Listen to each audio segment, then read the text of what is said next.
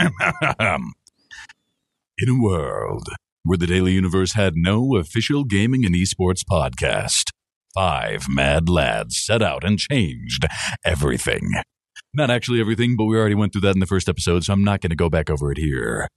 We created a podcast. We told jokes. We shared stories. We gave gaming and esports news. We live streamed the Game Awards 2022. And now we are here for the season finale of Season 1.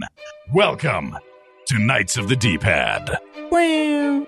Huzzah! Magic powers. I swear, we should just take my voice. You know how we had the live stream, and we had whenever someone would give bits or something or subscribe, they just have me saying huzzah. Huzzah! I like that. Should we do that for Season 2? I'll make sure to implement that. Yes, because we plan on doing live streams every day from now on. Oh dear. Gaming live streams. Every single day. This isn't a subathon. We're not in the subathon life. I'm sorry. We're not doing that. But yeah, this is the last episode of fall semester 2022. Wow. Yeah, wow. And we have a great show lineup for you guys today. We are doing our year in review for gaming and all gaming-related stuff. So good things, and of course we've got some new stuff coming up soon. Is there anything else anyone would like to include in our opening remarks before We didn't get get to started? knighting ourselves. I blame you, Kyle. You should have spoken to the queen before she passed. But now you have to go to the king. And he's busy. And he's just not the He's type. busy with his fountain pens, Angrily. Should we moving them out of the way. Maybe we should do a little video to open Season 2 that's just us knighting each other.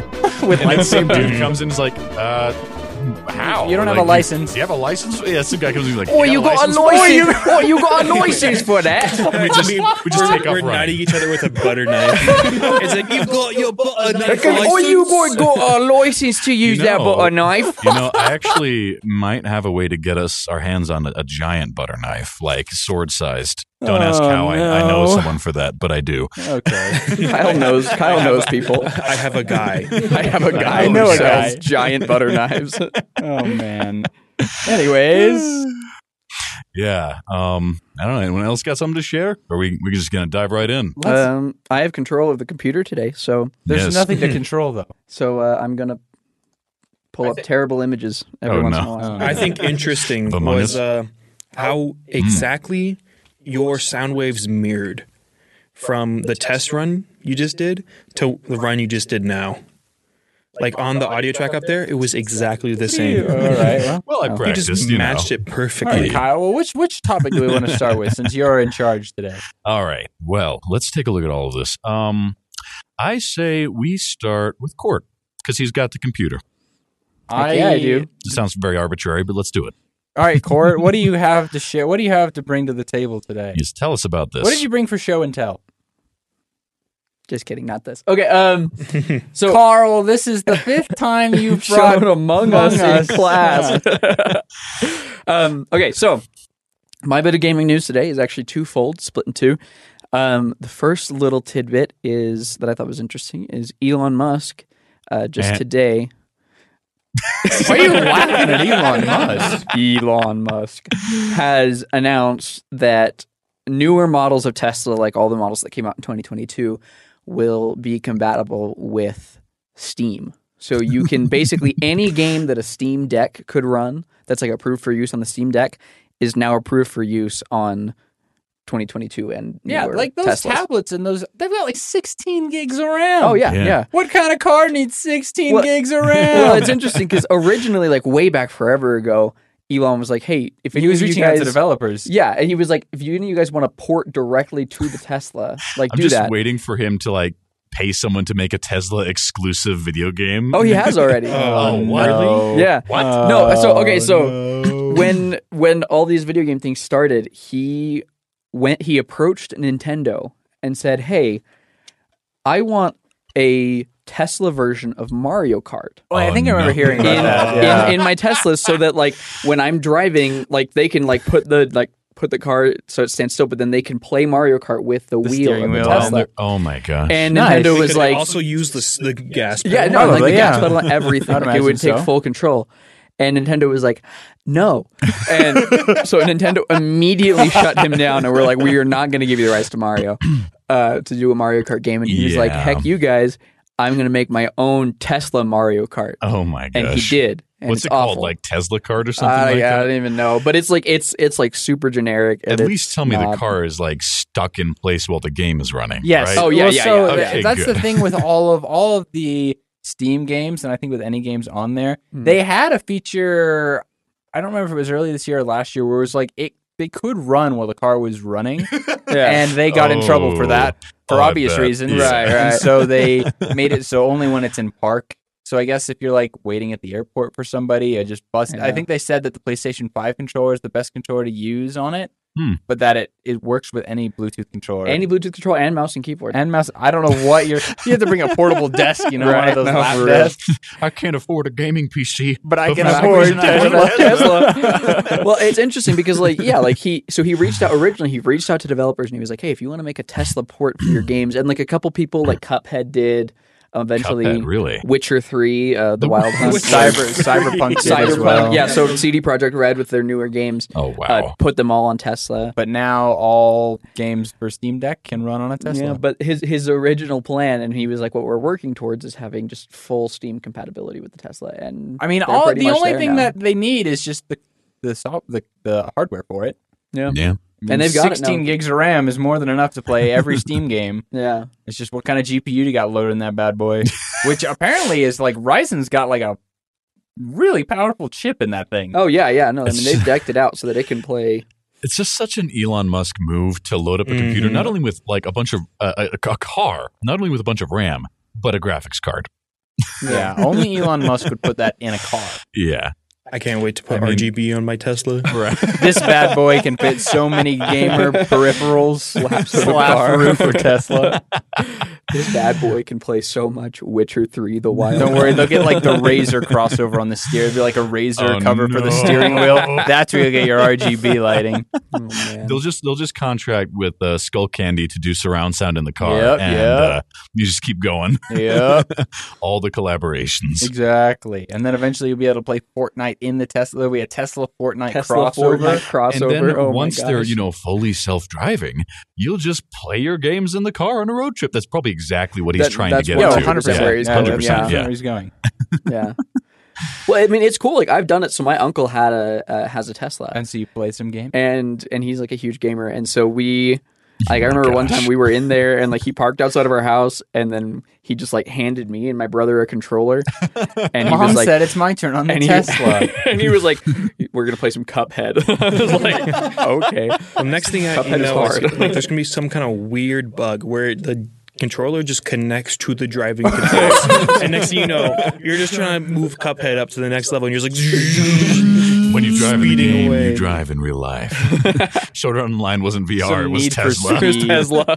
Need for Speed Port Tesla. Need for Tesla. Need for Tesla. Oh my gosh. Sick. Man. All right. Need for a bigger battery. Oh man. Fair enough. And then the second part of it was Court Shields for Fortnite? was going to be a Court Shills for Fortnite bit, It was. but You probably, yeah. I would. When I was looking at this, I was like, why'd you limit it to Fortnite? This is a much bigger thing than Fortnite. Oh no, for sure. Well, don't keep me waiting. Come It was on, what is so it? okay. So Epic, who makes Okay. Fortnite, they Yeah. also Now this is epic. now this is Epic. Welcome to They Epic Games. are also the creators of the Unreal Engine, which Ah. you've got like Unreal Engine 5. Like every major studio is moving to Unreal Engine 5, and They added a 0.1 after it. well, okay. So with the new chapter that Fortnite just released, they added full support for Unreal Engine 5.1, which adds these things called Nanite and Lumen that add all these like Lumen? crazy knock knock. Lumen. Nanite, isn't that the thing that like Hero made in Big Hero 6? That, like almost ended the world. nanobots. Nanite. No, they were microbots. That's right. They were Microbots. microbots. It would be too small to see the individual ones, I That's think. true. That's funny. So a man in a kabuki mask with an army of microbots. But anyway, so it's just like I won't go too in depth in it here, but it's less about Fortnite and more just that with this nanite and lumen things that they have turned on. It looks even like on a PS5 running 60 FPS. It looks gorgeous. I mean, just like top of the line, like beautiful, beautiful lighting and reflections, and just like the sunsets look gorgeous. And it's like you've got that, but then all these big name games like Witcher 4 and tons of other like when they go in there for the realism or for the added like graphics, they go right. Yeah, they're moving to Unreal Engine 5, and it's just kind of a cool like I don't know. It's a cool look at what the future of games will look like. One step closer to what God uses to render the world. Eventually, we'll upgrade Unreal to Engine Real Engine 6 is what. Unreal Engine 6. Now I can finally see my 0.5 KD ratio in HD. 0.5 KD ratio. 0.5 KD ratio. But anyway, that's my shilling for Fortnite. I'll keep it. More so shilling for Epic. Yeah. Yeah. I'll keep it simple today. But I think Unreal Engine is something that all gamers can get excited about. yeah. Yeah. Yep. Yeah. Yep. Go look it up. Nanite and Lumen. Look them up and Lumen? like how they make games look. It's incredible. Makes them look lighting. real nice. Yeah. Lumen, isn't that the guy from Harry No, Potter that's that turns Lupin. into Lupin. yeah.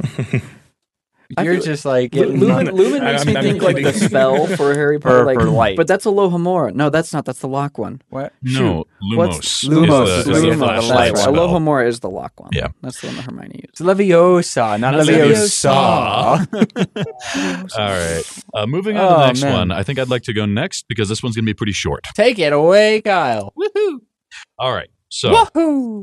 you guys, this is something I never saw coming. The Wahoos are very appropriate for this because You never saw this coming? I don't understand how you didn't see this coming. I didn't even know that.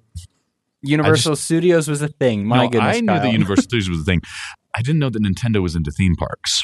That's what I didn't know. They were probably paid a lot of money. Probably. So, Nintendo of America earlier today tweeted out, "Get ready for a new world of adventures when hashtag Super Nintendo World opens February 17th, 2023 at Universal Studios." So, Universal Studios Hollywood is getting a Super Nintendo World that's all Mario themed. It's a Mario theme park, and apparently there was already one in Japan that opened in, what, 2018, That doesn't I think? surprise me. It's Japan. Yeah, no, in 2021. So, Oh, it's recent. yeah, just last year. I thought it was older So than this that. is all very new.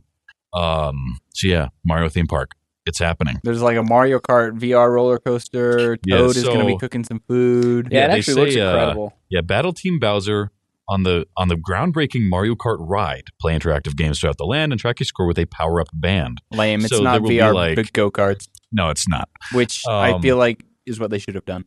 But like Or it's just how about just a regular track and they give you these little tiny like stress ball turtle shells that you can just throw at people while Well- you're on the track. No, it would be funny because if it's VR, because then you could have the actual items and throw it, and then you just have the cars connected to the VR game, and you can have Yeah, them I react guess. physically. Yeah. Yeah, It's like when true, you but, get hit like, with a shell, you your flip. car flips. you straight up go flying. You have to sign a waiver it- beforehand, you know. It is really cool to just see like all of this stuff Mm-hmm. that looks very aesthetically like true to the Mario world. Well, yeah, it's Nintendo. It's real. Like you could go up and touch that green pipe and like I just think it's going to be it weird would with be Mario, real. Luigi, and Peach in like costumes and Yeah. like Yeah. suits. Like, why don't you just get somebody and make them look like Mario and Luigi? I never imagined Nintendo, the company that I would specified show how you Bowser why. would hold a teacup. I never imagined them being very keen on specific details and attention to detail. this Fair is why- enough. This is Yeah. why they don't do that. The Super Mario Bros. Movie is exactly why they don't do that. You are right, Court. I probably will never go to Nintendo World, but I mean, some people will. Who knows? Maybe someday. I don't think I can afford it right now. It's probably way expensive. But like, I think it's pretty cool that games are getting this treatment that was previously reserved for either original creations or movies. You know, so that's a big step forward for the gaming industry. And honestly, it's kind outside of of exploring. Japan. Yeah, outside of Japan. And it's exploring some new territory for theme parks because they're talking about gamifying things that like have been sort of touched upon gamifying-ness. Where's my Halo VR ride? Right. Okay, Hero's Duty. on Yeah. on that note, have you guys ever played? It's completely off topic, but Oh, have you guys here we ever go. played? It's an arcade game that you could play like at actual like arcades like Nickel City Uh-huh. here in Provo. I guess technically Nickel City isn't Orem, but anyway, that's besides What the is point. it, the pirate one?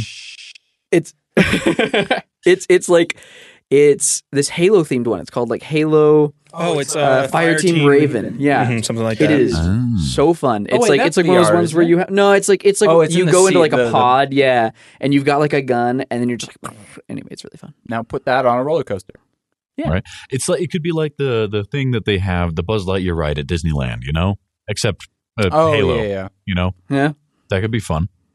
But I anticipate some Disney levels, or maybe even beyond Disney levels, of theming and effort put into like creating this very immersive experience. Good luck outdoing Star Wars World Land.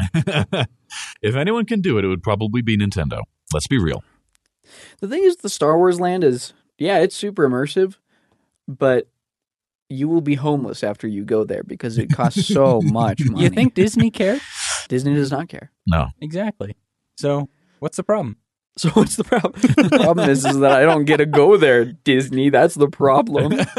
Don't talk to me like Poor I'm Disney. Court feels left out. The other problem is that Yeah. it's sequel trilogy, not original. That trilogy. is the only complaint I have about Star Wars that's Land true. is that there's no droid attack on the Wookiees.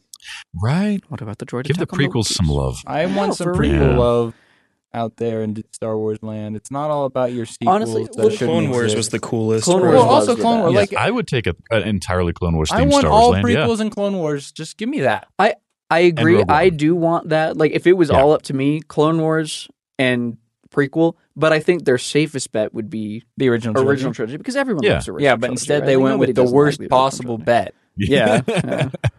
It's true. Which It's true. movies did the absolute worst? Let's put our money into that. I guess that's actually technically Well, it's like not them true. Those trying movies so all broke hard to tons of convince you records. to love it, though. That's why Yeah. they're doing it. They're trying to sell it. Yeah, it's too late. Yep. Anyway, Ben, you're up next. I'm up next. Yeah, you're up next. All right. Shill for So- your game. Chill for my game time. So, just a few things. First thing, there has been just a little bit of debate recently because in the past, I actually never got to experience this because I am new to League of Legends, like relative to most people. But League of Legends used to have like seasonal maps, and one of them was a winter season map, Winter Wonderland. basically. Nice. Where the whole ground got all frosty. There were like Christmas trees, because there's like pine trees dotted around the map, and said they were dotted, had like Christmas ornaments and stuff. And so, League just refuses to bring it back. Right, just does not want to have to deal with it. People are claiming stuff like spaghetti code or whatever. Because it was a fan map or something? Well, no. It was like this was an official Riot thing. Every Christmas time, they would And they have, just didn't want to bring it. They just went, you know what? You know that map you like? Let's not. No. Yeah. and so recently, someone was just like, all right, fine, I'll do it myself. And they Thanos me. Yeah, with it. Fine. It's a Thanos League they of actually Legends player. made it's a little more They remade it from scratch. basically it's a little client-side mod you can get that will let you have the Winter Wonderland map. Ooh. Dang. And it just goes to show people, and then people just do that to harp and beat on Riot Games more by just saying, look, here's just this random kid in his basement spent probably 3 hours putting this together, and y'all, big multi-billion-dollar company can't even do this. Come on, it's just there's just been a lot of debate about this, and I thought it was kind of interesting how fans can come together and just kind of do things themselves. I Yeah. mean, that's why the MOBA genre even exists. I mean, you look at. I think the king of that kind of thing was Battlefront 2017 back in the day, because you had Battlefront 2017 where you had all these things that fans wanted, and the developers were like, "Oh no, we can't," because the engine sucks, or no. And they're like, then DICE wants us fix to do it. this, and then people were just like, "Okay, fine, then we're gonna mod everything we want into this game," and they did, and it's amazing, and it's Now we have Bananakin Skywalker. Bananakin Skywalker. True beauty, if you ask me. Indeed. Another short thing, there has been rumors, and I think it is basically confirmed. The rumor mill. At least for any League of Legends fan listening to this, they're going to be reducing the healing coming up in the season when it comes out, which is a huge sigh of relief. Here's an example for you, Aiden. Imagine if every single hero just had the ability to heal like Warthog. Roadhog.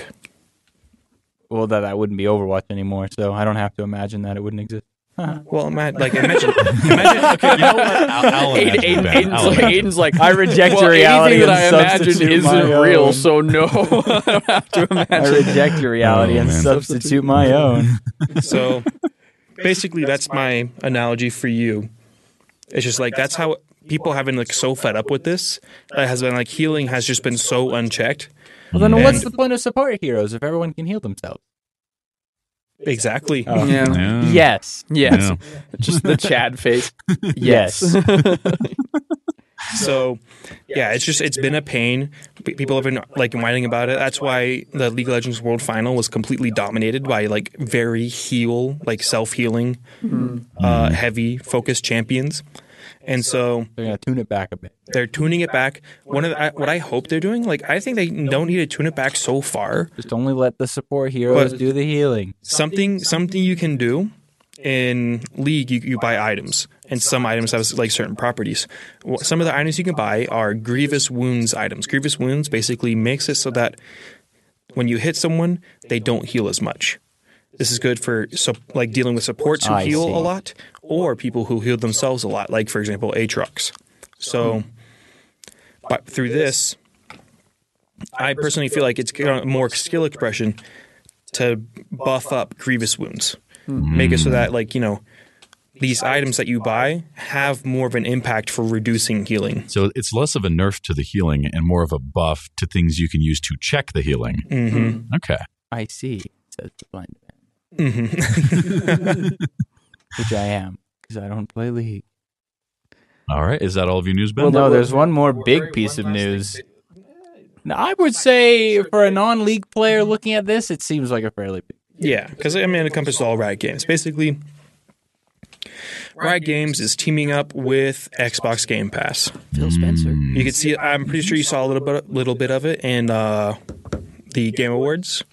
There was a little thing like had some Riot Games stuff pop up, like Valorant and League. Oh, yeah, it did. Yeah, I Wild remember Rift that. and Teamfight Tactics. So, with Valorant, with Game Pass, you'll get access to all current agents, a day one access to every new agent that is released, and plus 20% match XP boost. The With same your goes Battle for Pass. League. You'll get Not all bad. 160 heroes, right? You get all 160 plus heroes, day one access to every new champion as they're released, and another 20% XP boost. Which I believe someone did the math. It's like $1,000 worth of content for Game Pass. Dude, Wow. Game Okay. Pass is ridiculous. But there is a caveat, though. It's like not all sunshine and rainbows. You can't buy skins for these characters that you get because of Game Pass. And as soon as your Game Pass subscription ends, You you don't will get them lose anymore? access to the characters. Okay. Mhm. But you can't buy skins for the character. Unless you buy the character. Interesting. I Very think it's interesting. so that they don't have to worry about like that People getting issue upset. of like Yeah. owning a Mhm. skin for a character that you don't have. Yeah. You know, that is makes something sense. they have in like the client is like you cannot own a skin for a champion you don't have. Yeah. And so That was a thing that happened when Genshin Impact started doing like alternate skins for their characters. They released that, and a lot of people thought that it would give them the character they released the skin for. How dumb are some people? Yeah, and so like the company had to release a statement like, no, these skins do not come with the character, or the character doesn't come with the Characters skin. not included. Only buy it if you already have the character. I think there is actually like a little like notification when you click to buy it now that's like only buy for the characters you have. Or if you're hoping to get it. I mean, it's like this skin is awesome. I don't have this character yet, but maybe someday. Maybe Maybe you just someday. keep going on that hopium, man. Yeah, keep breathing it.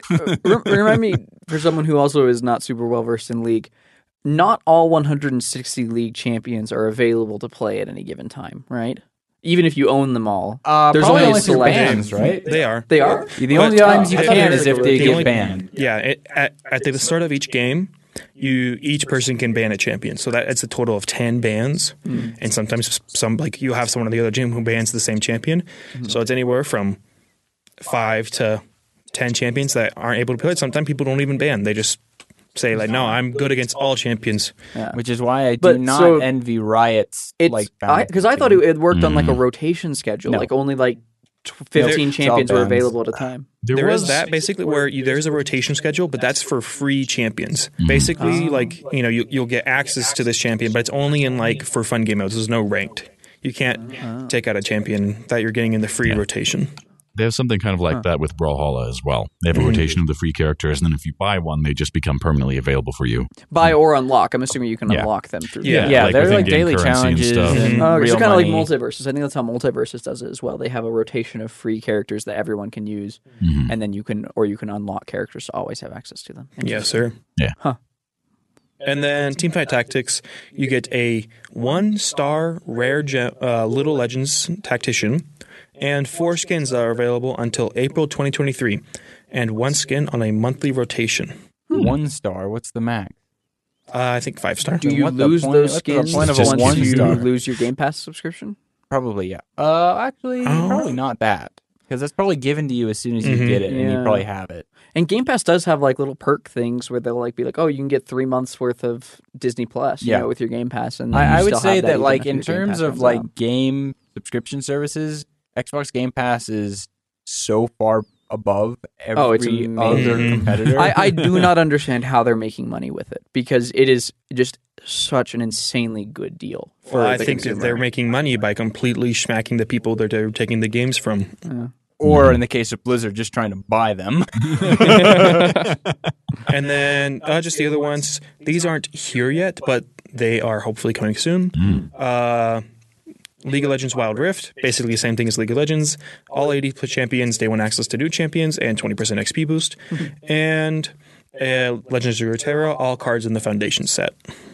And like, I wouldn't be surprised if like Overwatch 2 and stuff followed suit on the Game Pass, because I know that Blizzard games are on Game Pass, and I wouldn't be surprised that it's like, oh, if you have Game Pass, then you get the Battle Pass. I don't think Blizzard games are on Game Pass yet. they will be, But they will be once that acquisition. Well, no, goes even through. even if it doesn't go Assuming through, it I think they're still going to be added on there. I thought I hope so. Overwatch was already on there, Not as far as I know. but I think I remember seeing, regardless of the acquisition going through, I think Overwatch 2. If League of Legends and stuff is going to Battle Pass, I imagine Blizzard games aren't far behind, Yeah. and I imagine if they're added on there, then Overwatch 2 will probably have a similar kind of thing. If you have Game Pass, then you will get access to the heroes. Yeah. Although, what's odd though is League of Legends is cross-platform, right? Is it like the same account? Like if you play it on Game Pass through Xbox, then you go to your PC and play it, is it the same account? Because then at that point, then you buy Game Pass, then you'd have access to all the heroes regardless of the platform, right? So Game Pass games you play through its own like launcher. So for instance, I have Halo the Master Chief Collection that I bought through Steam before I got Game Pass. And I have access to all the games there. I also have Master Chief Collection as part of Game Pass, and it considers that to be 2 separate. Okay, so then that is So like no save files across. well, then that's Well, actually, okay. I guess with Halo, it's kind of a weird thing because with Halo, everything with Halo runs through Microsoft. You're like your Microsoft account, so I have to sign into my Microsoft account even on the one on Steam. so it's 2 separate So it instances, does but it still- crosses it cross progression and everything. Yeah. regardless of which one you open. But that's as long through, as you through log the in. Microsoft account. If it was a different game like League. Well, no, like but League League. is probably you sign into your Riot account. And Oh, yeah, that's it would true. be Yeah. the same. Well, So you the did thing is- Overwatch is you sign into your Blizzard account. Yeah, no, that's The true. thing is with Riot Games, the only games that are cross-platforms are Legends of Runeterra and Teamfight Tactics. Oh, so then in that case, then how is that going to work then? Because it's like if you have Game Pass and you get the heroes, is Game Pass considered console or is it considered PC? Depends on which Game Pass, Ooh. because there's 2 versions of Game Pass. There's Game Pass for Xbox and there's Game Pass for PC. They're 2 That's separate true. apps. Oh, so I've then seen the so then advertising, so yeah. it's like so what it sounds like then is if you get Game Pass for Xbox and you get League, then if you then decide to play League on your PC, you won't have access to those heroes because you got the Xbox version. That's weird. Yeah, probably. I mean, depending It's on a what very you're... strange. Yeah. They didn't really say a whole lot more about Mm-hmm. how that's going to work, but that's a very odd system. Yeah. Since it's not cross-platform, it's like all you've unlocked all 160 champions, But only when you're on playing your on playing on your Xbox. Xbox. Yeah. When Well, you- the thing is, there's no Xbox League of Legends. wait, So- Yeah. I never guess mind. that Then there's simplifies only, that. that simplifies it. all stuff that basically the only Game Pass you need to get is for PC because all Riot Game stuff runs through PC. Just kidding. And Throw only- everything I said out the window. Doesn't matter. Yeah. I am an idiot. Well, the thing is I don't think you can get just the PC version either. I'm pretty sure if you get the PC version, it automatically comes with the Xbox version. Well, then why would you ever just get the Xbox version? Because you don't have a powerful enough PC. Maybe some people just have Well, no, like but you buy one get one free. Yes, but maybe you don't need two. Well, Like no, but you could spend $75 Well, for both, no, like- or just $25 for one. No, I Yeah. think you just buy the PC for the same price and you get both. Is what Court's saying. No. Yeah. So it's like, so there's different tiers of Xbox Game Pass, right? So there's like the standard edition, which just comes with, and I might be wrong. They might have updated this, but that just comes with like the Xbox version, so you can use it on your Xbox console. Then there's the Xbox and PC Oh, okay. version, and then there's Xbox Game Pass Ultimate, which is Everything. Phone, streaming, PC, everything. Yeah. And plus, console and there's also phone. just people who are only interested in Streaming. playing on the Xbox, you know? Can't believe those people. Yeah, they exist. Disgusting. Just get a gaming PC. Or get a Tesla. Listen to this. just buy a house. No, Tesla. No, I know. Because then you don't need a elitist. PC. You have a car, Yeah. which doubles as your gaming It's your PC. gaming PC. Don't I bet mind you me, could- I'm going into the garage to do some gaming. They've been doing some backwards. They've been doing some funky stuff to the Steam decks to allow them to run Xbox Game Pass games. So Interesting. I bet they could do Hack the the Tesla. ROMs. Mhm. Anything's possible in today's world. Yep. Anyway, transition. Transition out. Okay, hey guys, it's just me, Kyle, and Aiden here. We had some technical difficulties and we're left without The the universe studio. conspired against us the last 2 days. So for You context, we had planned to record the entirety of the season finale Wednesday night, a day earlier than normal, because I was coming home back to Houston, or I guess as of recording this, I am back. And so we were going to record a day early. We were going to get it finished, but then mid-recording, both the programs we were using decided we don't want to work anymore. So we're like, okay, fine. We'll just have me, remote in from home, and then everyone else will go into the booth and fix it Thursday night.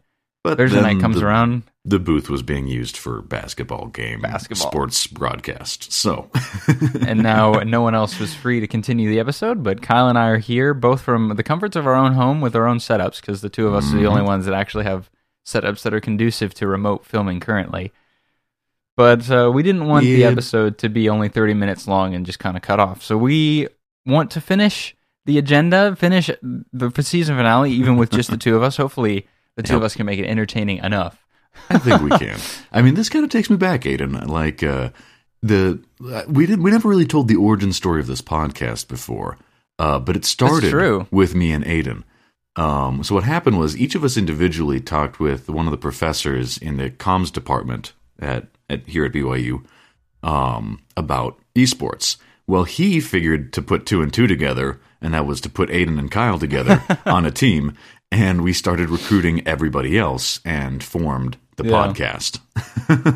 That's where we are now. So now, I mean, we never filmed anything, just the two of us, but No, I guess now, comes full circle. It does. It does. Time is a flat circle, as they say.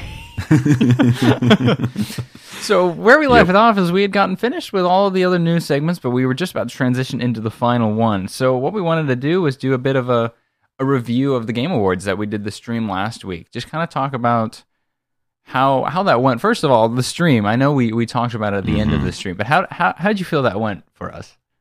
Oh, I loved it. I thought it went great. I'm so happy that the equipment worked out well. I was so worried the whole time that something was going to just crap out on us in the middle of the recording. Yeah, no, it all went undisturbed. I mean, we had a problem with one of the XLR cables right before we started, but you and Ben made a quick milk run and grabbed that back right as the starting screen was going. Once again, our home recording equipment saves the day. Once again. But no, I mean, we didn't even need to replace batteries and anything. The camera and all the internet worked fine. I used every port on my laptop to get it running. But it was a fun stream, and the Game Awards themselves were really interesting. They were. I thought that it was. I mean, obviously, a lot of the winners were games that we kind of expected to win. I mean, we expected Ragnarok to win a lot of the awards that it won. I was surprised that Elden Ring didn't win more of the awards outside of Game of the Year. Yeah, that was because a little the only surprising. other it won Best Role Playing Game and Best Art Direction, but then Ragnarok took audio design, innovation and access, narrative. Which I'm score, not surprised in soundtrack. any way that Ragnarok took narrative. That Yeah. makes But perfect I sense. thought that Elden Ring was gonna win a few more awards. But honestly, would you say that Elden Ring winning Game of the Year was an upset? I wouldn't say so. I've noticed this happens a lot with awards ceremonies. Is like if someone gets the main award, the Oscar, the Game of the Year, often a lot of the secondary ones, the next tier down, will go to basically the next one in line. Because they don't want to just have the Game of the Year sweep. Yeah, but also because they're recognizing that each game has its own different strengths, right? And Ragnarok has a stronger narrative than potentially any other game that came out this year. Yeah. And it makes sense. And that includes Elden Ring, so it makes sense that it won quite a few of the ones that it did.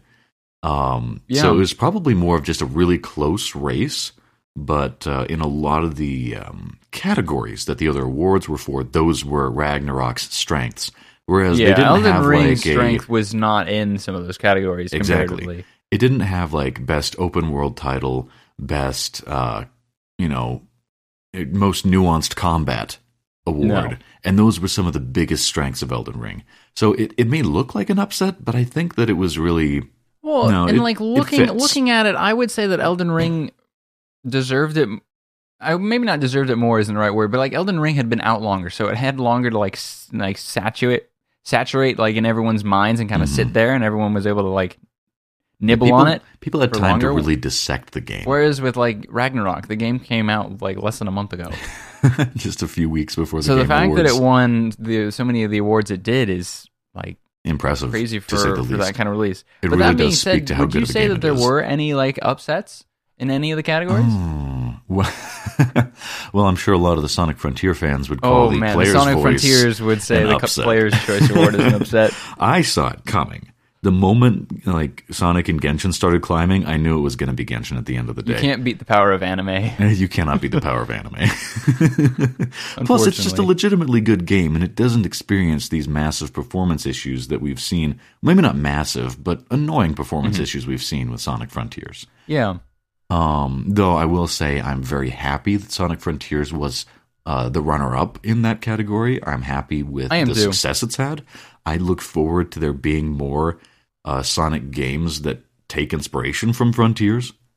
I would hope that they go in the direction of that. Oh, yeah. And that they're able to just kind of improve on where they were at, because it seems like everyone was generally pretty happy with how Sonic Frontiers turned out. I'm surprised that it wasn't even up for any other nominations, though. I am a little surprised about that as well. To be completely fair, I felt like it should have at least been up for some, whether it be, because it was just we hadn't had a Sonic game that good in a long time. I honestly think that Bayonetta winning Best Action Game could even be, because I feel like Call of Duty. I thought Call of Duty was going to win Best Action Game, to be completely honest. I don't think any of us on the podcast gave Bayonetta the light of day in that category. That's because true. We just didn't see Bayonetta as a super. Maybe that's just because none of us have played it. I don't know. Yeah, that's probably a big part of it. Is none of us play Bayonetta. We have no idea what's going on over there. Upset or not, we wouldn't know. You know what the real upset was, though? I just realized this. I think the real upset was Bill Clinton getting nominated for the Game of the Year. I'd like to nominate this award to my Reformed Orthodox Rabbi, Bill Clinton. That was just so... Everyone was so confused. Jeff afterwards was like, okay, what guys, the- and then tweeted that the guy got arrested for it. My goodness. I saw... He just casually walks up with the rest of the Elden Ring guys. Have you seen the footage? Someone found the exact moment where he just snuck up into the group.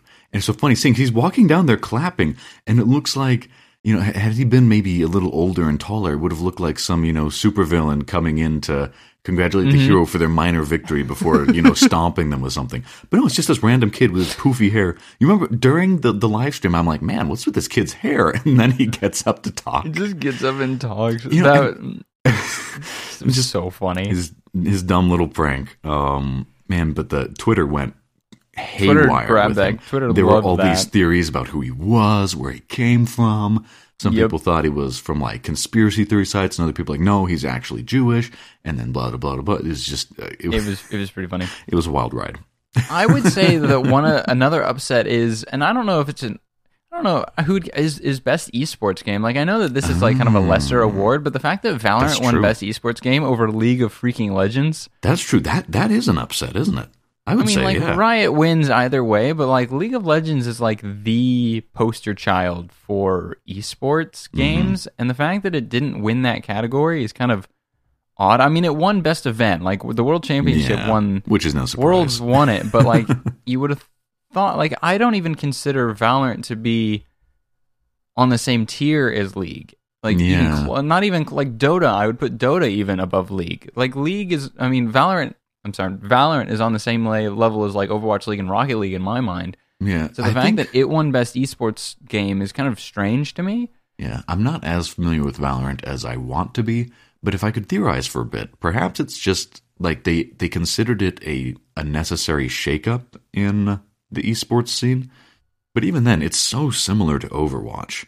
Well, it's more similar to CS:GO. Well, it's like kind of a combination of CS:GO and Overwatch in terms of the tactical nature of CS:GO combined with Overwatch's powers and abilities and stuff. And kind of so I feel like that could be considered somewhat of an upset, but I feel like most of the other categories, I was surprised that Splatoon 3 won best multiplayer game of the year. Yeah, I thought that was also going to go to like Call of Duty or something. So that was a Splatoon bit taking of a it, I was like, surprise. oh wow. Yeah. How did you feel about Marvel Snap beating Genshin for best mobile game? I was definitely surprised. I mean, I guess you could say there's some real power behind the Marvel brand, even though a lot of people are very tired of the MCU by now. True. But like, I just don't know enough about Marvel Snap. I remember seeing some discussion about it on Reddit, and there were quite a few people in the Genshin Impact subreddit saying, like, how did we lose to this? How did we lose? And I'm like, well, at the same time, I'm like, I don't mind if Genshin doesn't win best mobile game every year that the game is running, because this game is going to have a very long lifetime. We're like maybe in the first quarter of the amount of content the developers have planned for this game. So we got freaking time, man. We got time. That's true. I mean, you got best community. I mean, eventually you'll start being and running for winning best ongoing game and community support as time goes on. Which is another thing where I was surprised we didn't get as much in the best ongoing and best community support. Well, no, that's because Final Fantasy exists. Yeah, Final Fantasy. You want to talk about brand power in gaming? Final Fantasy. I mean, they were hyping up the trailer for, what was it, 16? It was like they were like Jeff was hyping up the Final Fantasy 16 trailer the entire event. Like you can that tell was what his definitely favorite like is. the marquee world premiere like trailer was the Final Fantasy trailer. But what were some of the other new games that you took interest in from seeing some of the world premiere trailers? Oh, here's the problem. I can't remember any of their names, but there are so many pretty ones. So many ones that looked like they had interesting gameplay. Wasn't there one that you did like this really cool thing with light and then it made stuff happen? Wow, that's so vague. Wow, huge. I don't remember. And then I know that there was one that looked a little bit like it was like a side scroller, 2D kind of. You guys said it reminded you of like Celeste. Yeah. Oh, by the way, last night I tried Celeste. Oh, that game is so hard. Oh, I thought you were about to say it was bad and be like, oh, Jason's going to have a word for you. No, Merlin's going to be coming walking on your door. No, the worst thing he's going to do is call me a noob, because That's really funny. It punishes you. It's so brutal. You have to be like pixel perfect with some of your placement. And this is in like the first major level of the game. I would say that the game trailer that I was the most surprised by was that Bayonetta game that they released. You know, that one really did surprise me. I'm like, this doesn't look like what I would expect out of Bayonetta. This looks like it was a very interesting. I was like, whoa, okay. Yeah. Kind of this. I mean, there were lots of other kind of games. There was like the Hellboy game that was released. I mean, announced the Horizon DLC. Mm-hmm. And there was and then there was Viewfinder. Remember Viewfinder, the one like the perspective game? That one I totally want to try. I think that love one looks puzzle games. Really cool. I have not been like totally engrossed in a puzzle game since Portal, which is a bit of a long time. But I feel like potentially, maybe not as story-wise as well as Portal, but for just the interesting gameplay, that one might get me again the way Portal did. and I'm excited for that. Yeah, it looked really cool. We also had like the announcement trailer for Court's favorite game, Among Us, the hide and seek mode. Yeah, which is I really appreciate that they're adding that, because I've played hide and seek just manually, where the person is the imposter says, yeah. Have you never done this? Have you never done this? In Among Us. I haven't played Among Us. I didn't realize you were talking about Among Us. Oh, no. I thought you were talking about in real life. I've never heard real life hide and seek described as manual hide and seek. No. In Among Us, you have the person who's the imposter say, hey, I'm the imposter. Yeah. Everybody has this long to go hide, and then I'm going to come get you, and whoever's last wins.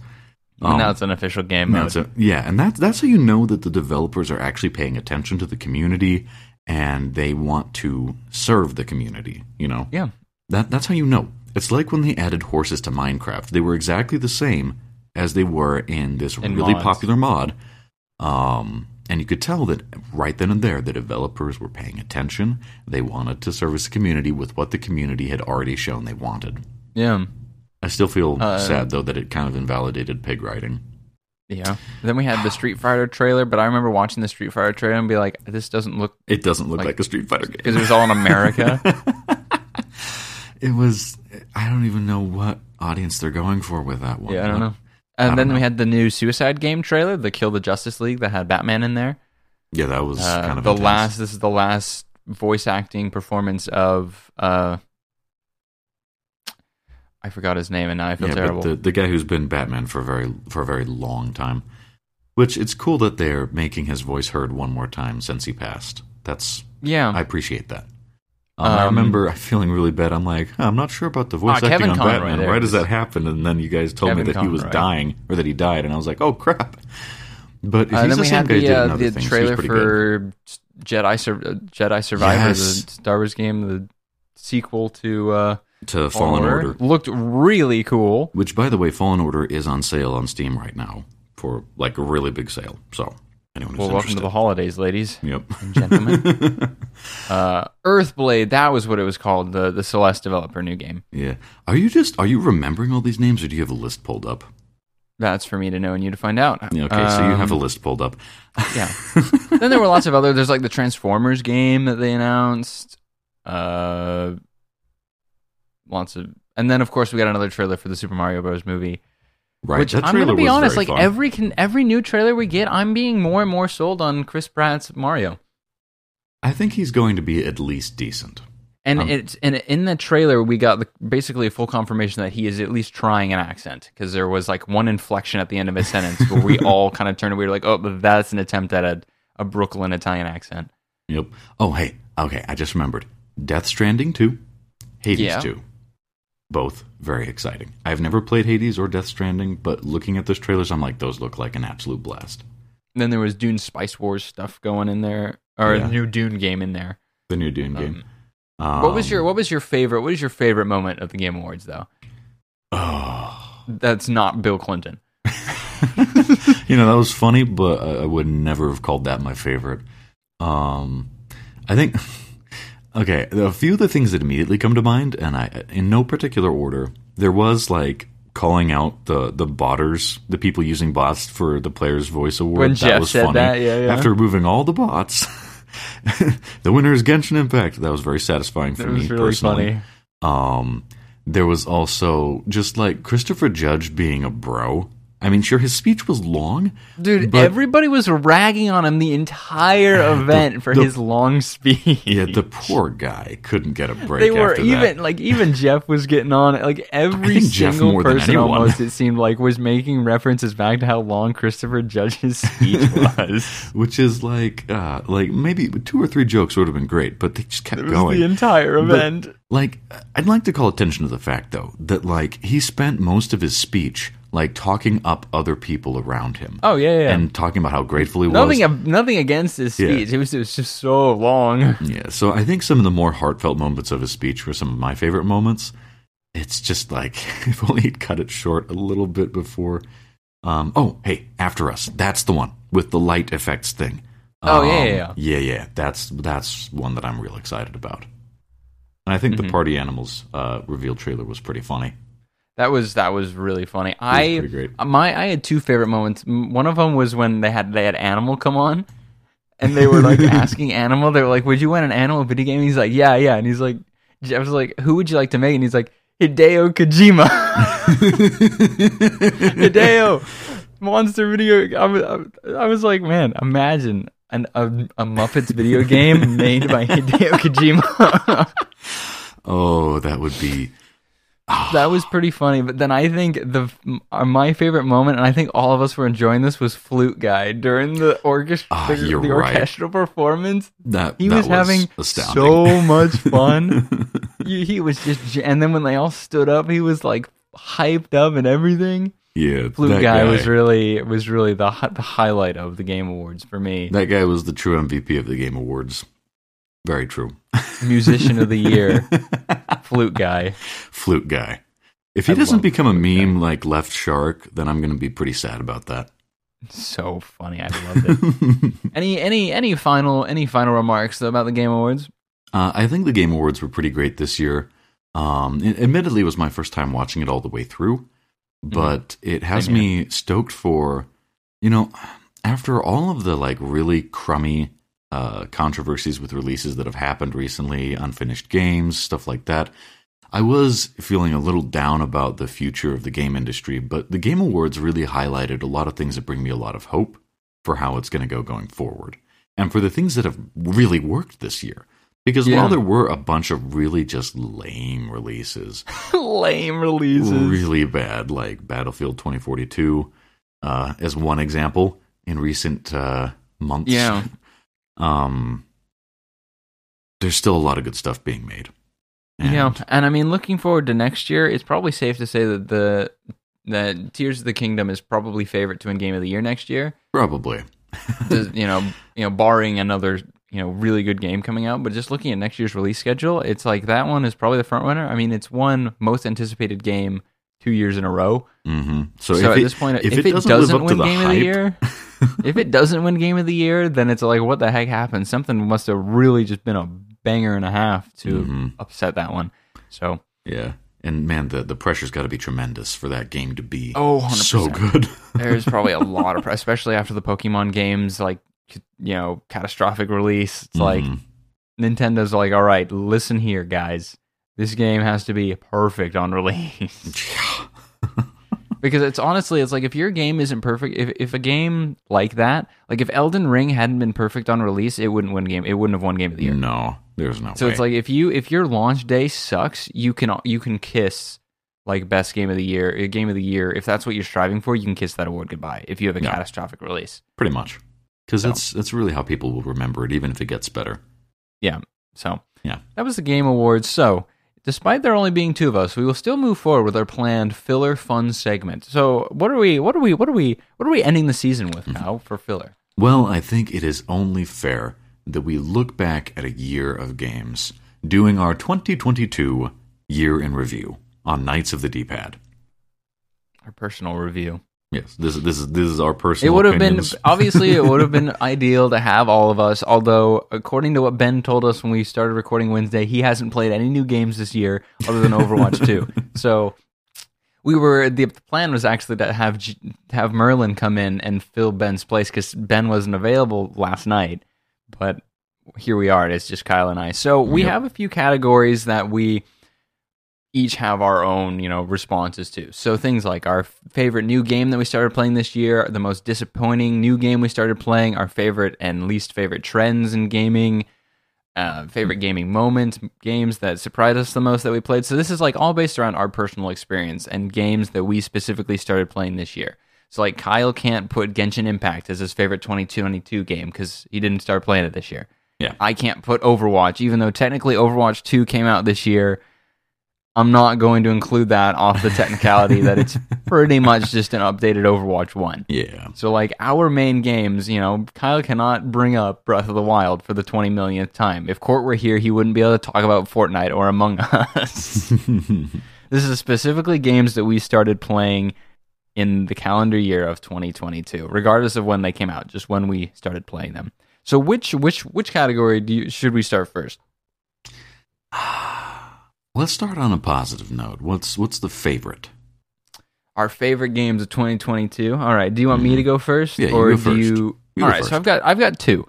I've got two for different reasons. So my first favorite game that I started playing this year is Osu. I love the heck out of Osu. I mean, it was on my 3x3 for a reason.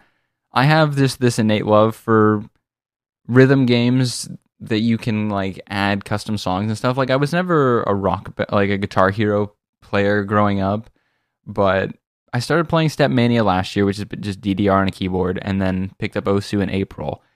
And it's just something about it is just really enjoyable and a lot of fun, and it's super satisfying to get really long runs of quick notes or like full comboing a song that was really difficult where you look back and you're like, I was on something, where you can just never replicate that performance, but you like see the score and you watch the replay and you're like, who did that? That wasn't me. There's no way that I did that. And being able to just go through the extensive like community built library of mapped songs. I mean, you can, because I mean, a majority of my Osu song library is anime music, but then there's other stuff. Like I've got some Owl City in there. I've got some movie soundtrack stuff. And it's just fun to be able to play through those songs and do more than just listen to them. You're able to actually like be involved in the song and be able to hit the beat and then see as you progressively get better. Because I've just seen improvement of like beating scores from that I set 3-4 months ago. I'm like, wow, I've really improved. So Osu, I love Osu so much. So that is one of my favorite games of 2022. The second favorite game of 2022 that I've mentioned in the past, and if I revised my 3x3, it would be added to it. And that is Sword Art Online Hollow Realization. If I were to revise my 3x3, it would replace the spot of either Fatal Bullet or Battlefront 2. Wow. Like it would, okay. I would add Hollow Realization to my 3x3 because it is, and I've said this before, it's like if anyone is a Sword Art Online fan and is looking for the closest thing you can get to an actual SAO experience game, Hollow Realization is it. Because Fatal Bullet is in Gun Gale Online, so it's guns. The first two games of Lost Song and Hollow Fragment are really rough around the edges, and we're not going to talk about Licorice. Hollow Realization is a complete game, and when you have all the DLCs, it's easy to get 100 hours in there. It's just the combat system is so fluid. Yeah, the story is the story, but it's like, you don't really have to pay attention. The gameplay itself is awesome, because the story doesn't like take years to get through. You can just skip all the cutscenes pretty easily. And like, everything just flows so well. There's no like unnecessary bits to it. The controls are super fluid on a controller. I just love everything about Hollow Realization, and the fact I got the deluxe edition for like $20, and it was on sale for Black Friday. I think you get the deluxe edition for $8. Like that is a steal to get that level of a game, to get like 100 hours of content for $8. I don't think that there's any competition there. It is, in my opinion, my favorite anime game that I have ever played, bar none. Nice. So those are my two favorite games I started playing this year, Osu and Hollow Realization, by 1.5 miles. All right. How about yourself? For me, so I'm going to be completely honest, the number of games I started this year is very low. For a couple of reasons. You only need one. You just need at least one. I got at least one. And so, to be honest, I think there's only like 3 new games that I started this year, which is really low. But those are Overwatch 2, Barrow Trauma, and Celeste. And Celeste I started last night, so. Well, if that one, then that would say a lot about the other two. Yeah, well, no, the one that is my favorite out of the ones I've started is definitely Overwatch 2. I know a lot of people complain that it's like the laziest sequel ever, but that is awesome. It really is my first full taste of the Overwatch experience, and it's a lot of fun. I am now a Sigma main, not a Sigma male. Know the difference. Sigma. He's a really fun character to play, but I've honestly really enjoyed it, and I've had a few weird experiences, like getting placed into a match like 10 seconds before my team loses. Yeah, you haven't experienced the true extent of the Overwatch 2 experience. Yeah, it's called the competitive ladder. I haven't even touched the competitive ladder, man. I'm just enjoying the casual play. Like if all somebody is a casual just playing quick play in Overwatch 2, I feel like you can generally people are pretty happy with that, because it's like nobody is super serious about it. Balance changes are kind of whatever, but it's like when you make the mistake of getting involved in the competitive ladder, when the game starts breaking down and you start losing your sanity, and I am long down that rabbit hole and there's no coming back. Yeah, and I do enjoy the new characters that have been added. I think mechanically, you've been able to play Ramatra yet. No, I haven't played Ramatra yet. I think mechanically, Junker Queen is actually one of my absolute favorites. I just feel like Junker Queen is a lot of fun. Yeah, she's a ton of fun. She's a little underpowered feeling. Yeah, especially her ult. Like I've never gotten a kill with it. It's her ult to debuff, isn't innately. It's you get kills off of the ult, not with the ult. But I've been really enjoying that game. If I were to say, like, if I had the chance to play every single game that came out this year, or at least a good majority of them, I'm guessing my favorite might have been Elden Ring, though, because I'm mine dying probably to try still it. would have been Hollow Realization. If I had played every new game that came out this year, I don't know. I'm like, Hollow Realization probably would still be up there, but who's to say? I may have really enjoyed Sonic Frontiers or Ragnarok. I wouldn't. Well, no, but see, the thing is, I've never played a God of War game, so I don't know if I would have actually been invested in it. I wouldn't have played Elden Ring because I don't care for Dark Souls. Yeah. So I don't know how mine would have changed. Like Osu actually probably still would have been on the list because there's no other game like Osu out there. Yeah. Realistically, it's pretty unique.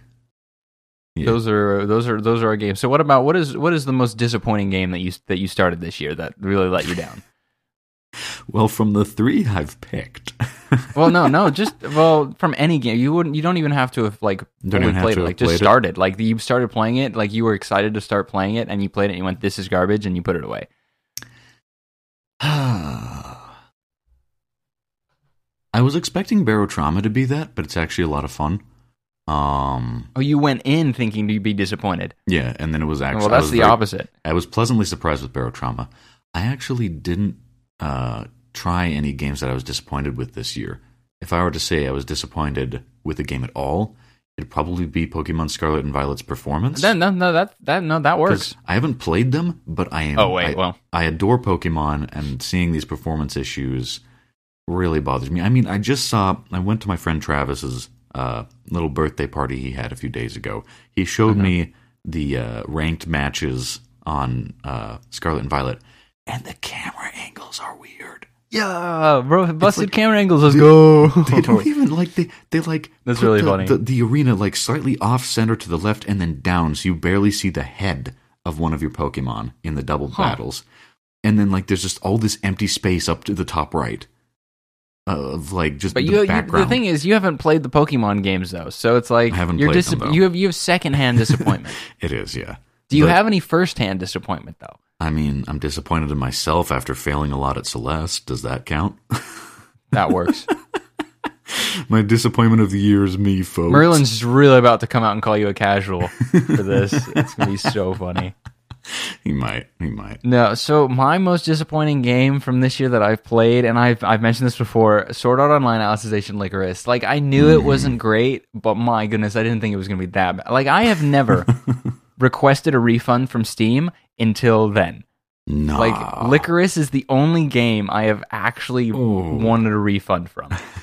And for, like, one of your favorite franchises, too. That's gotta hurt, man. Like, it is the only... I mean, like, yeah, the first two SAO games, Lost Song and Hollow Fragment, weren't great. I mean, Hollow Fragment straight up looks like a game that you could, like, one of those RPGs that you could download for free online.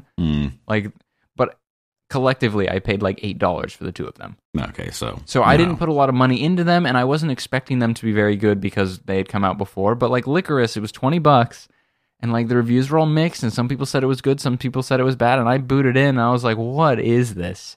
And the problem, and what makes it even more disappointing is that it makes me really worried for the game that comes out next year.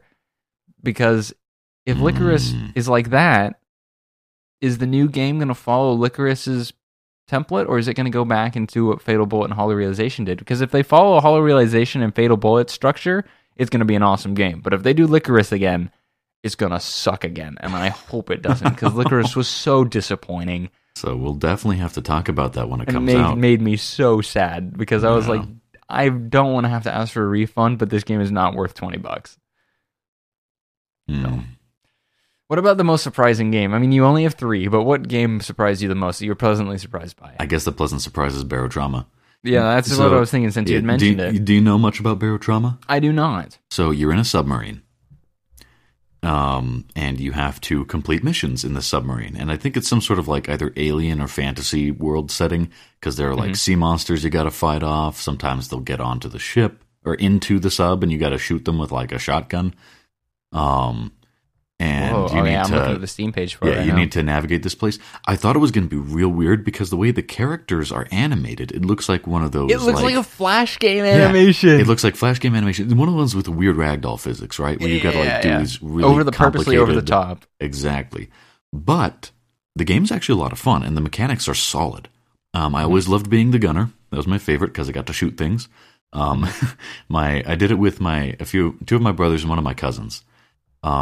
And we all took our different roles, and I was the artillery guy shooting the monsters outside, and they were navigating and controlling the ship, and it was actually a very fun time.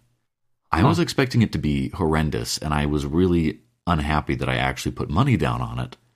So were you just like expecting to be disappointed because of like the animation style and everything? Yeah, well, because most of the games I've seen with that are free games that are just derpy rage games. Because like YouTubers play to get views. The thing that would make me be like, oh, it should be fine, is the fact that it's reviewed like very well. Yeah, I was like suspicious. Overwhelmingly positive recently and very positive all time, like 97 and 93% positive. So it's like the reviews do not suggest that it's bad. However, $30 though. Yeah. You see why I was, and I mean, I'm pretty sure I got it on sale, but even then, it was still. You were cautious. You were I was worried. very cautious. It took quite some convincing to get me to actually buy it, but I had a good time, and I want to go and play it more. Well, that's good. There's your. My most surprising game this year is Code Vein, which I picked up a couple weeks ago. I picked it up the week of Thanksgiving, and the reason why I was surprised about it is because obviously I was like wanting to try and find a new game to play, and Code Vein was consistently put up on lists of like some of the better like custom, character creation on JRPG kind of style games. But the thing that was worrying about me is that its combat is very Dark Souls-esque. So it has like, the dodging, the parrying, that kind of style where it's very kind of like, because I think Fallen Order has that kind of style as well. And I didn't like playing Fallen Order. I didn't like its combat system because that's just not, I'm not akin to that combat style, and it kind of feels slow and clunky to me. Which is why I love Hollow Realization, because it's just fast and flowy. So I was like worried that I wasn't going to enjoy Code Vein because the combat system was just something that I wasn't familiar with or enjoyed a whole lot. But I've come to enjoy it a good amount, because it's not, even though I can't parry to save my life. Like the dodge mechanics I'm getting better with, and being able to time my hits.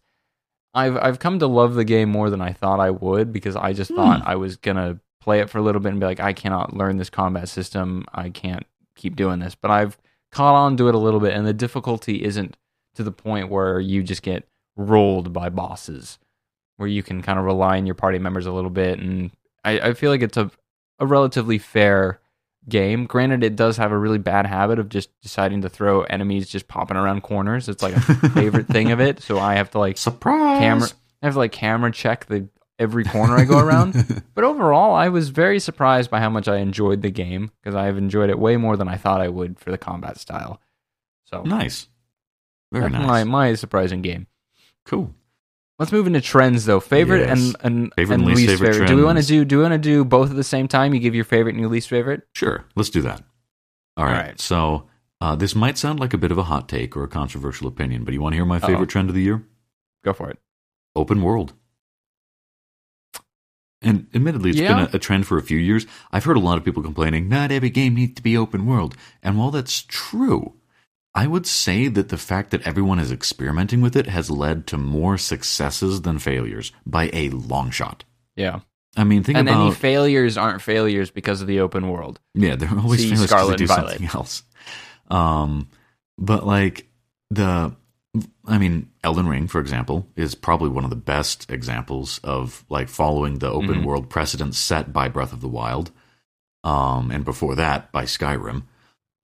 But like just taking that and experimenting with using the freedom of exploration and putting a lot of things for people to do, to find, allowing the NPCs to really act like they're living in the world, all have been great ways to encourage game developers to put more love, to put more effort, and to really take a lot of thought into making their games feel good to play and to experience. And I feel like Sonic Frontiers is one of the best examples of that, because I for one was worried about how the Sonic system and how a Sonic game was going to translate to an open world game. And it has its shortcomings and it's not perfect, but for what they were able to do with the game mechanics, I feel like it worked well for an open world. And if a Sonic game can work as an open world game, just about any game could work as an open world game. That's true. Next we'll have Osu open world. Well, that one doesn't have a world to. I don't even know. That's. I'd love an open world SAO game. Well, Licorice is technically that. Oh, but it didn't. Yeah, but it failed with because loading. of other but it has reasons, loading right? zones and everything. Yeah. So yes, it failed because there isn't enough time to play the open world. What about your least favorite trend of the year? Least favorite trend. So a lot of people could say releasing unfinished games, but that I don't want that to be. I don't even call that a trend. I want to call that. I do not want to consider that a trend. Yeah, I hope that's not a trend. My least favorite trend is UIs mimicking mobile games. Big icons, huge boxes. Okay, yep. No drop-down menus, nothing like that. Why can't we go back to 2010 Call of Duty UIs? Those were just simple, easy. Exactly. Halo 2 and Call of Duty had just simple UIs. They were just easy. Exactly. And you need your UI to play to the strengths of the device you're on. So if you're not on a phone, don't have these giant buttons with these icons and crap. No, give me scrolling menus, drop-down menus, things that play to the strengths of a controller or a mouse and keyboard, not this touchscreen-oriented crap. That's really funny. That's not how mobile games make money, guys. You're not going to take success by emulating this aspect. No, if you want to emulate mobile games to make money, just put a gacha system in every game, and then that'll be my least favorite trend for next year. Yeah, and I really hope that there are some games with gacha systems I genuinely enjoy. Genshin Impact being one of them. Genshin Impact being one of them. But that is not to say that system should be in even a majority of games. Oh, it should be very you don't limited. have as much experience with gacha system games as I do. Yeah, I've even only played you recognize that they suck. Yeah, the experience you have with a gacha system game is the best example of a gacha system. That's true. And how it should be used. The most forgiving one. it is such a bad game. It just sucks. It sucks. And I hate it. I hate the gacha system with a passion. I've played gacha games. I've never spent money on them, and I never will. And you're just innately at a disadvantage because RNGesus is having to be the one to determine whether or not you will be good or not. Yeah. Because unlike with Genshin, you can make it through with the free-to-play players if you're just good. Yeah. If you understand them. But with some of the most gacha games, with mobile gacha games, it doesn't matter how good you are, you're only going to get so far unless you happen to pull one of the S tier or 5-star, heroes. You're just innately going to be capped. It's at ridiculous. Your progression. But anyway, that's mine. I don't like things that emulate mobile games in ways that they shouldn't.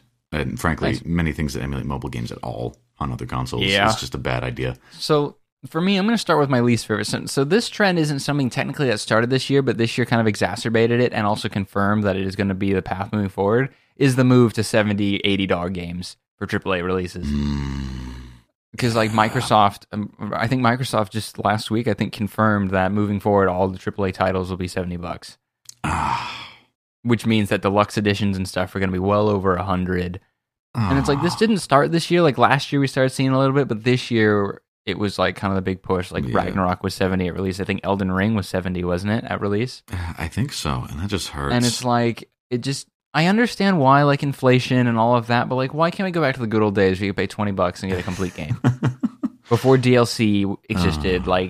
Or at least when DLC was fully optional, Yeah, it was here's a little extra. This move to we're gonna get to 2024 and complete games are gonna be $100, and it's $100 for a game? Are you kidding me? Yeah, and that's really going to price out a lot of people who... Yeah, you're going to price people out who have to already spend hundreds of dollars just to get the devices to play these games on. And so it's having $70 for these games, any new releases that come out, it's just my goodness. It definitely feels kind of anti-consumer. I will say, though, that might give an opportunity for indie games to continue growing. I hope so. Because they're usually sold for much, much less than AAA titles. Much less. even when they can be of similar quality. So that does go to show, like, maybe being a little greedy with your prices there, AAA producers. However, my favorite trend plays into this in a better, it goes against this in a better way. And my favorite trend is the expansion of cloud gaming, specifically with Xbox Game Pass, with the PC version of it. Because, like, they're expansive, like the complete Game Pass version, because Court talked about this earlier on the episode when we were talking about Tesla and Steam, and how, like, it allows you to play Xbox games or Microsoft games, PC games, like on your phone, just streaming them. So you just buy the Game Pass subscription, and you have access to their hundreds of games. I mean, it may be up over, I don't remember how many, but it's hundreds of games that, like, on your Xbox, you would just download them. And on your PC, I don't know if you download them or if you stream them, but then you're able to, like, stream it to your phone. I know that much. You can stream it to your phone. Because your phone, you're not going to be downloading a 100 gig game onto your phone. That's not that. It's like you stream, and your phone's also not going to be powerful enough to play, as we were talking, like, some of these other games. So, like, this push for cloud gaming, I feel like these cloud, specifically with Microsoft, because I think Microsoft has the best version of it. I think I said that earlier. And that it's like, if cloud gaming can be perfected, I think it can offset the fact that these newer games are $80, because you're like, okay, I'm not going to pay $80 for a new game, but I will pay, I don't know how much. How much is Game Pass? Well, that might just be part of the strategy. Maybe part of the reason they're upping the price is to encourage people to buy the subscription model. So it's $10 a month, which, actually, funny enough, will come out to more than, like, so it's like, $120 a year. However, you're getting more than a game. You're getting access to over 100 games. Now, I don't know how much some of the other, like, but I feel like you get more value out of that, and it's subscription based. So you can just do it for a month, $10 for a month, and you get access to 100 games for a month that you can then play. So I feel like cloud gaming, the further push for it. I mean, we saw, like, what company said they were trying to get into it? It was Netflix, right? Yeah, it was Netflix. Netflix is trying to get into it, and Microsoft is doing theirs. Sony, I think, is still playing around with it. But it's like, I hope that cloud gaming actually works as a concept. I know we talked about this on a couple episodes ago, where it's like we were really skeptical if it's ever going to take off, but I hope it does, because then you can help bring in a newer player base, like this, like, price point of players that don't have the money to spend hundreds of dollars on a device that can actually physically run the game, but have a smartphone and can pay $10-15 a month to play games streamed to their phone. Yeah, I mean, like, that's like a movie streaming service subscription, and instead of just sitting and watching the movie happen, you get to play the game. You have to play the game. I feel like as we get more and more consistent access to really strong internet, that'll just, I mean, we said this earlier in the podcast when we were talking about, streaming games, but as more and more people get really strong, really fast internet, which is just going to continue to happen, this will become more and more viable. So I think you're right that this is a hopeful thing. This is a hopeful future, and this year it kind of got pushed further on. So hopefully next year we get even more breakthroughs. Moving on, though, again, you said you only started playing, like, a handful of new games this year. Yeah. So, like, out of those, which one did you say is, like, the craziest or the weirdest game you started playing? Barotrauma. Yeah, that seemed. I mean, I was looking at the trailers that are on Steam. The physics of the characters reminds me of Happy Wheels. Right? It's got the Happy Wheels character physics, but with a much more serious setting. Yeah, it's zombies on a sub. Monsters in the ocean, working your way through the deep. That is a very, very crazy and weird game. It is. The craziest game that I started playing this year is 4D chess with interdimensional time travel.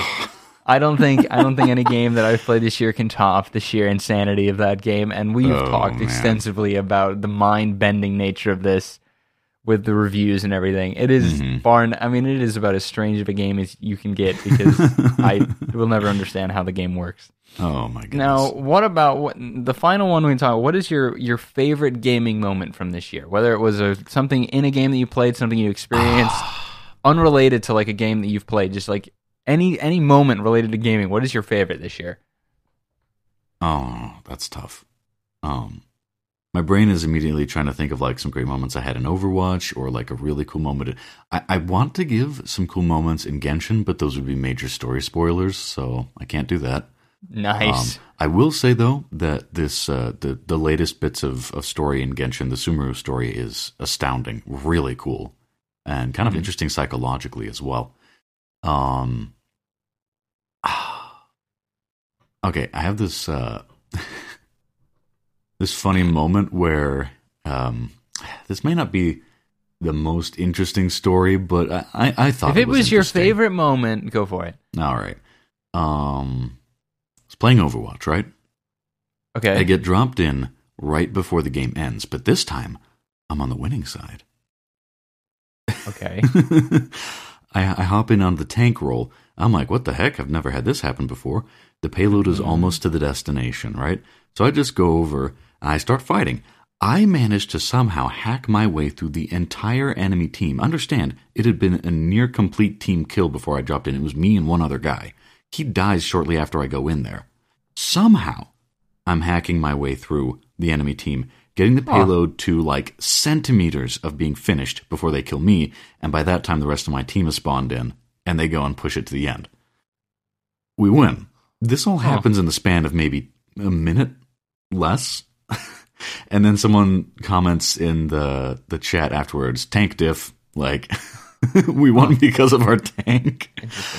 And it just cracked me up. It was the funniest little idiosyncrasy. I don't know if that's not the right word. It's the funniest little... yeah, I don't know. Synchron? I'm missing the word. Wow. Usually I'm the vocab guy, but I'm missing it this time. It was the funniest little thing like that. That just like this funny little accident. And it just cracked me up. And it's always stuck with me. Like, that was like the happiest accident I have had in gaming since the time I accidentally killed a spy disguised as one of my teammates in Team Fortress 2 just because he freaked me out by opening the door.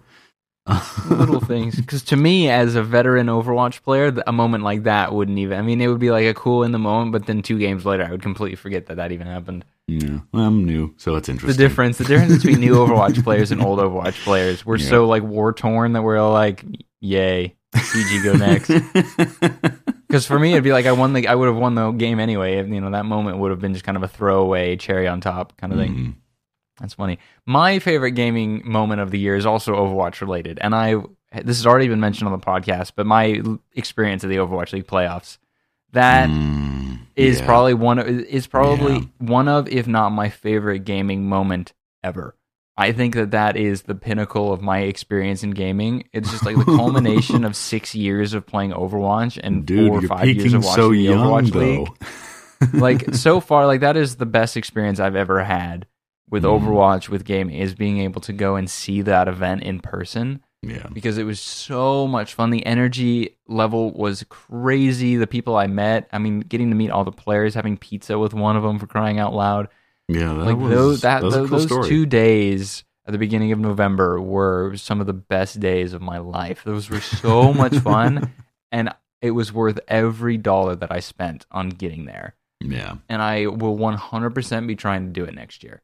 Do you think there's a standout moment of that experience as a whole that really takes the cake probably for the the whole? events are as the event as a whole.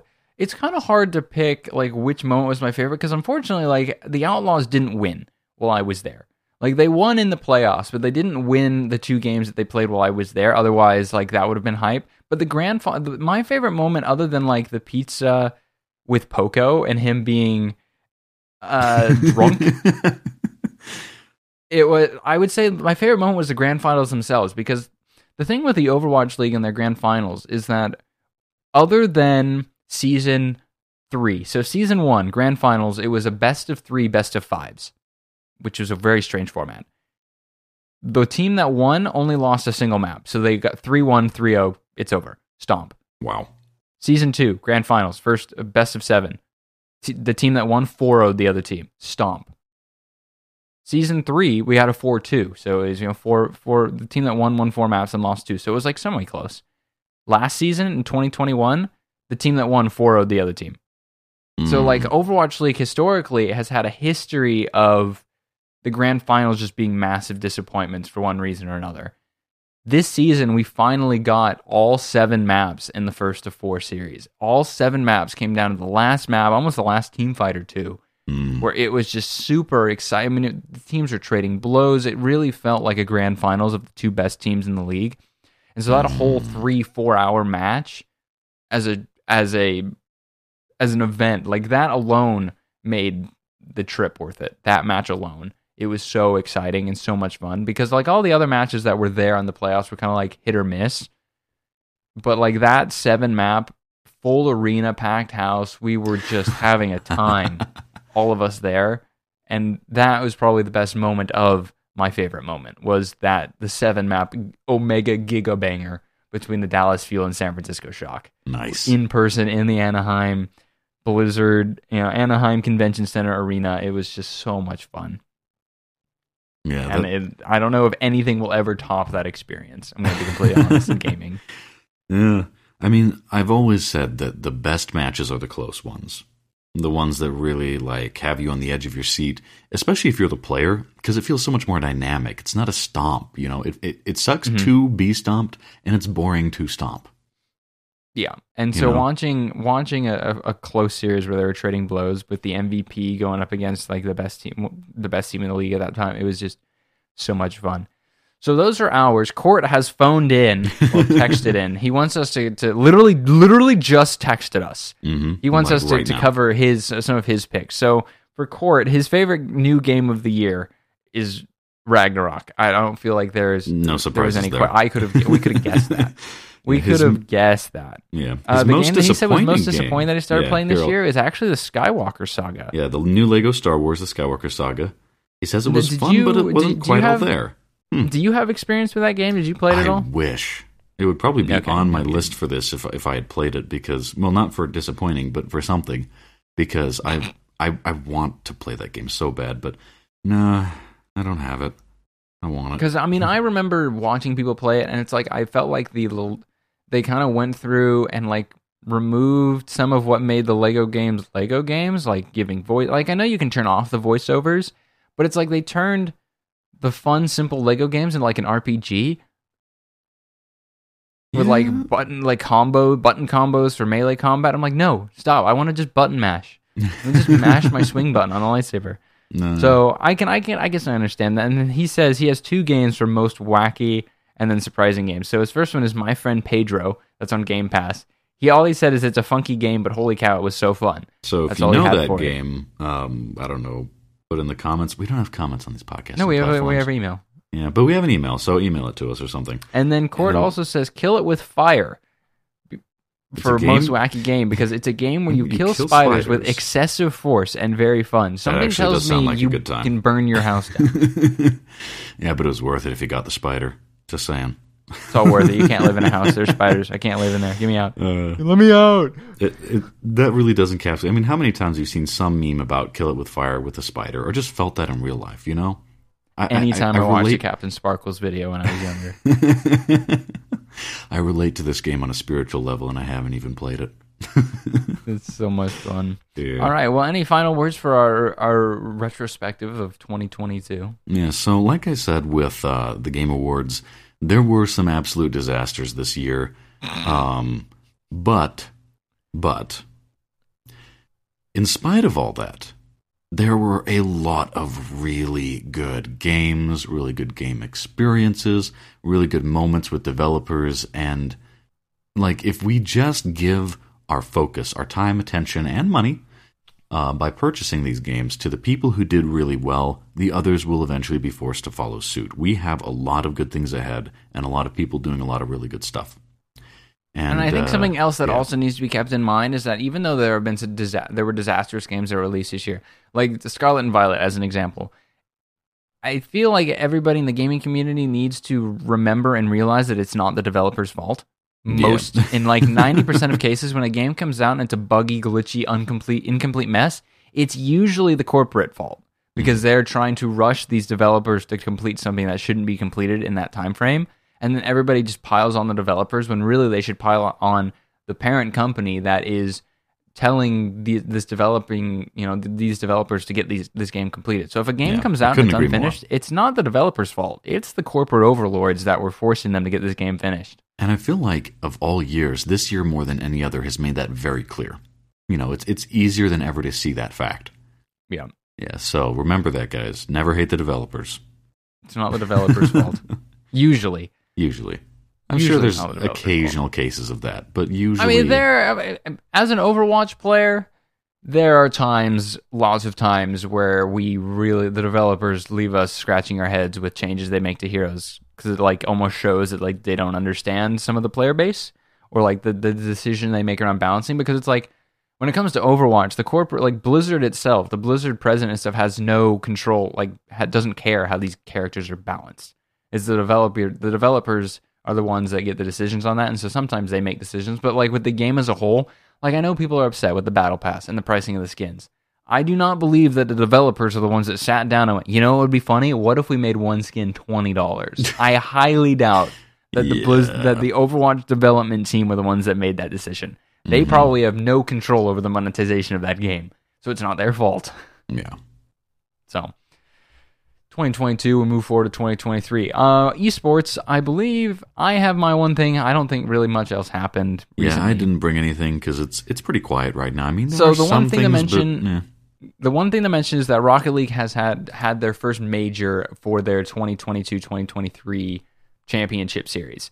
So for anyone unfamiliar with how Rocket League championship series works, is every year they have a season, and the seasons are made up of 3 qualifying majors, which have regional qualifying events to make it to the major.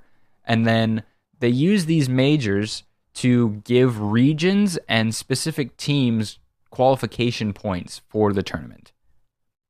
So it's kind of weird. So the way that it works is that there are 16 spots that are up for grabs for a region. I believe it's 16. Make sure I can count. Yeah, there's 16 spots that are up for grabs. And there's a nice round number. Yeah. And so the top 8 automatically will qualify out of, they don't have to go through a play-in bracket, I don't believe. So they don't have to go through a wild card or anything. They automatically will qualify to the group stage. And the way that the teams are determined, because there's regions. So there are 4 or 5, how many regions are there? There's a lot. I'll just say that. So there's a good number of regions for here we go. 1, 2, 3, 4, 5, 6, 7. There are 7 regions. So there's North America, Oceania, South America, Middle East and North Africa, Asia Pacific, Sub-Saharan Africa, and Europe. And the way that it's seeded is the top 8 teams are seeded by region first. And the seeding of a region is determined by how many of those regions' teams won the majors. So the number 1 seed qualifying for championship would be the top rated seed from the top seeded region, and the top seeded region would be determined by who had the most first point, who had the most first place finishes, I guess, because you finish first and then your team will get 32 league, championship points, kind of thing. So it's kind of funky. So there's two point systems in place. One to determine where your region will rank, and one to determine where your team will rank inside of the region. Okay. So the majors are used to determine specifically your region's place. It's kind of it's interesting. It's an interesting set of how that goes, and then their actual majors follow the Swiss system, which I believe is what the World Cup uses, isn't it? I actually don't follow the World Cup, so I wouldn't know. I don't remember. So it uses the Swiss system, which is a bunch of different sets of group stages. It's kind of interesting. So they just had their first one of the 2023 season in Rotterdam, which I believe is in Amsterdam, correct? No, Netherlands. Yeah. Am I dumb? Netherlands, sorry. So they had their fall major. It had 16 teams qualify from the various regions. I don't remember. So let's see. They had 5 North American teams. They had 5 European teams, 2 Oceania, 2 South America, and then 1 Middle East, and then 1 somewhere else. Where is that? Oh, Asia. So they just kind of had various splattering of them. So they did like their Swiss tournament, et cetera, and then they had their playoffs. So the team that won was Genji Mobile Racing, which is a North American team. Nice. And they took down Moist Esports in the grand final 4-2. They kind of like traded blows somewhat. Like most of the maps were close. Outside of map 1 was a 3-1 for Moist, which was kind of a roll, and then like map, what is that? 6 map 5 was like a 4-1 for Genji. Wow. But Genji took it overall, so they got 32 qualification points for North America, and I believe they are currently the top, which I believe makes them now the current top seed for North America.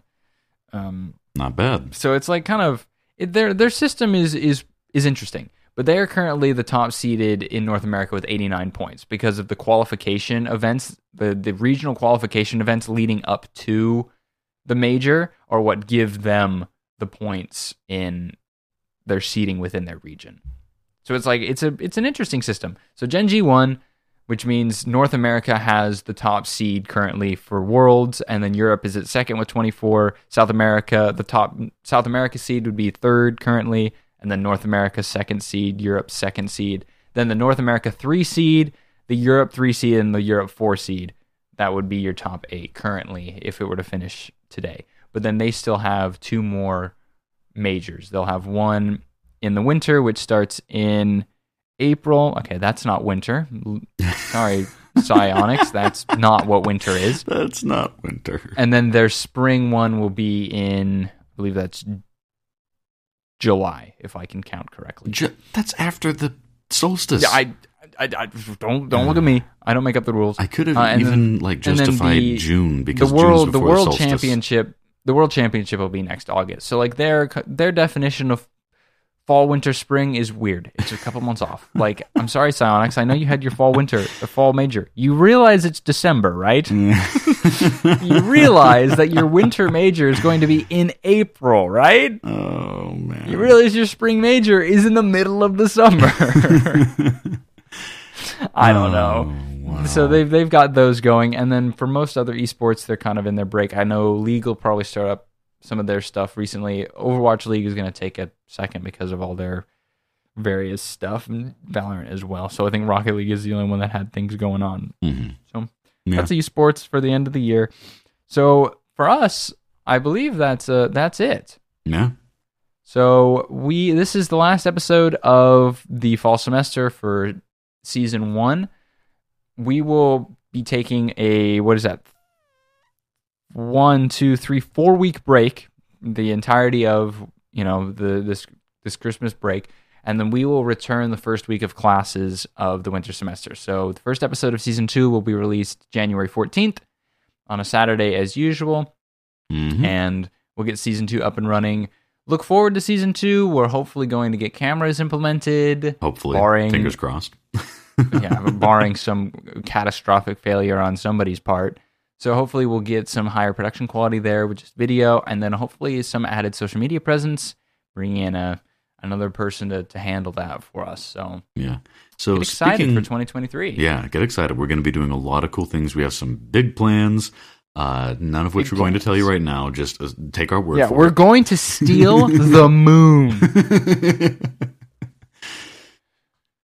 We've got some fun stuff lined up for next year. So stick around, and during the break, pester your friends and family with this podcast so that they get hooked on it the same way you have. Please. Spread the love. Spread Knights of the D-Pad.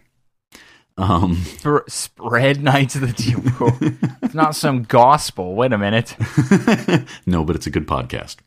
Mm-hmm. That's true. This much is true. This is true. All right. I guess it's time for the outro, isn't it? Yeah, I think that's all. Alrighty.